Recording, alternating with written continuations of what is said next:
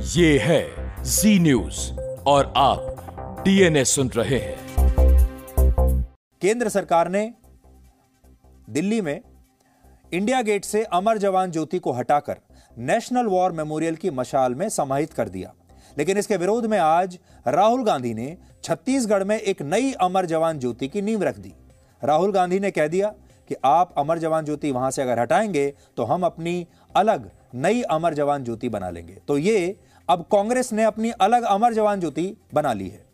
21 जनवरी को भारत सरकार ने दिल्ली के इंडिया गेट पर जलने वाली इस अमर जवान ज्योति का नेशनल वॉर मेमोरियल की मशाल में विलय कर दिया था। और यह एक ऐसा कदम था जिसने भारत को अंग्रेजों की परछाई से निकालने का काम किया। लेकिन छत्तीसगढ़ की सरकार ने इसे राजनीतिक मुद्दा बना दिया और अब यह अमर जवान ज्योति रायपुर के चौथी वाहिनी छत्तीसगढ़ सशस्त्र बल के परिसर में स्थापित की जाएगी। यह केंद्र सरकार को एक खुली चुनौती है।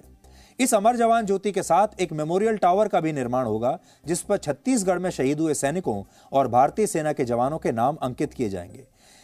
इसी के अलावा आपको एक और उदाहरण भी हम देते हैं। अब देखिए, जैसे इस बार बीटिंग रिट्रीट सेरेमनी में एक धुन थी अबाइड बाय मी। केंद्र सरकार ने उस धुन को हटा दिया क्योंकि वो धुन अंग्रेजों द्वारा लाई गई धुन थी और वो हमें अंग्रेजों की याद दिलाती थी। उसकी जगह हमने एक आज अब नई धुन बनाई। वो लता मंगेशकर द्वारा गाया हुआ गाना था, ए मेरे वतन के लोगों जरा याद करो कुर्बानी। अब आप सोचिए, छत्तीसगढ़ सरकार ने, जब केंद्र सरकार ने इस धुन को यहां से हटा दिया तो छत्तीसगढ़ सरकार ने इसी धुन को अपने राज्य में बनाना शुरू कर दिया। छत्तीसगढ़ में कांग्रेस की सरकार है और राहुल गांधी नरेंद्र मोदी को चुनौती देने के लिए अब अपनी ही राज्य सरकारों का इस्तेमाल कर रहे हैं और जो फैसला नरेंद्र मोदी की सरकार दिल्ली में बैठकर लेती है वो अपनी राज्य सरकारों में हर उस फैसले को पलटने की कोशिश करते हैं। जो 1972 में तत्कालीन प्रधानमंत्री इंदिरा जी ने शहीदों के नाम, जवानों के नाम इंडिया गेट में जो अमर जवान ज्योति की स्थापना की थी, जो लोग पिछले 50 साल से अनवरत जल रहा था, आज सरकार ने उसे बुझा दिया है। छत्तीसगढ़ के जवानों ने भी इस देश के लिए खून बहाया है। उनके स्मृति में छत्तीसगढ़ में अमर जवान ज्योति की स्थापना की जाएगी जिसका शिलान्यास आपके सामने हुआ है। अगर हम ये कहें कि भाई हिंदुस्तान में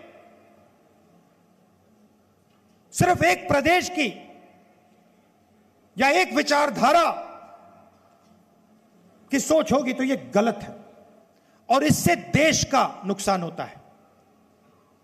बीजेपी चाहती है, आरएसएस चाहती है कि एक विचारधारा इस देश के सब प्रदेशों पर, सब भाषाओं पर, सब इतिहास पर, सब हिस्ट्री पे एक विचारधारा का राज हो। और मैंने कल पार्लियामेंट में कहा यह कभी नहीं हो सकता है। और यह जो गुलदस्ता है यही हमारा देश है।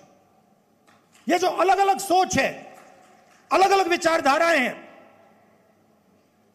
प्यार की, भाईचारे की जो भावना है, इसी को हम हिंदुस्तान कहते हैं। और इसी हिंदुस्तान पर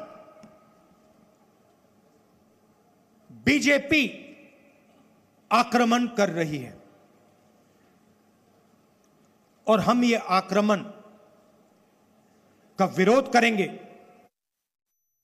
तो असल में अब आपने देख लिया कि ये राज्य सरकारें जो विपक्षी पार्टियों की हैं, खासतौर पर कांग्रेस की, ये मोदी को नीचा दिखाने के लिए अब लगभग हर महत्वपूर्ण मुद्दे पर केंद्र सरकार का विरोध करने लगी हैं। असल में इन्हें मोदी का विरोध करना है। और अब आप देख लीजिए, चाहे वो पाकिस्तान का मामला हो, चाहे वो चीन का मामला हो या कोई और मामला हो, हर जगह ये जो पार्टियां हैं अब ये चीन की बात तो मानती हैं, पाकिस्तान के दावों को सही मानती हैं, अपने देश के दावों को गलत मानती हैं, अपनी सेना के दावों को गलत मानती हैं।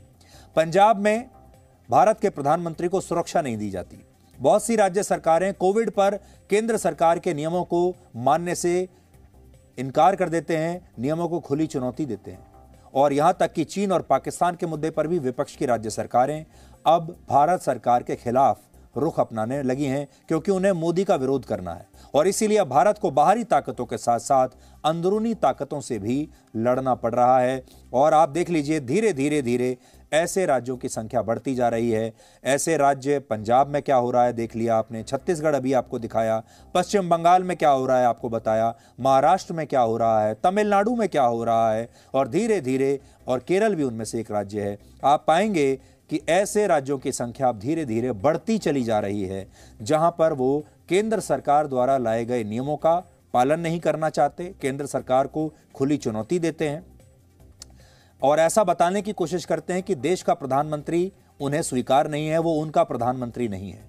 और दूसरी बड़ी बात, अगर जो विदेशी मामले भी हैं, रक्षा से संबंधित जो मामले भी हैं, उस पर भी अब वो भारत सरकार के रुख का समर्थन नहीं करते हैं। ये एक बहुत ही खतरनाक स्थिति हमारे ही देश के अंदर पैदा होती चली जा रही है।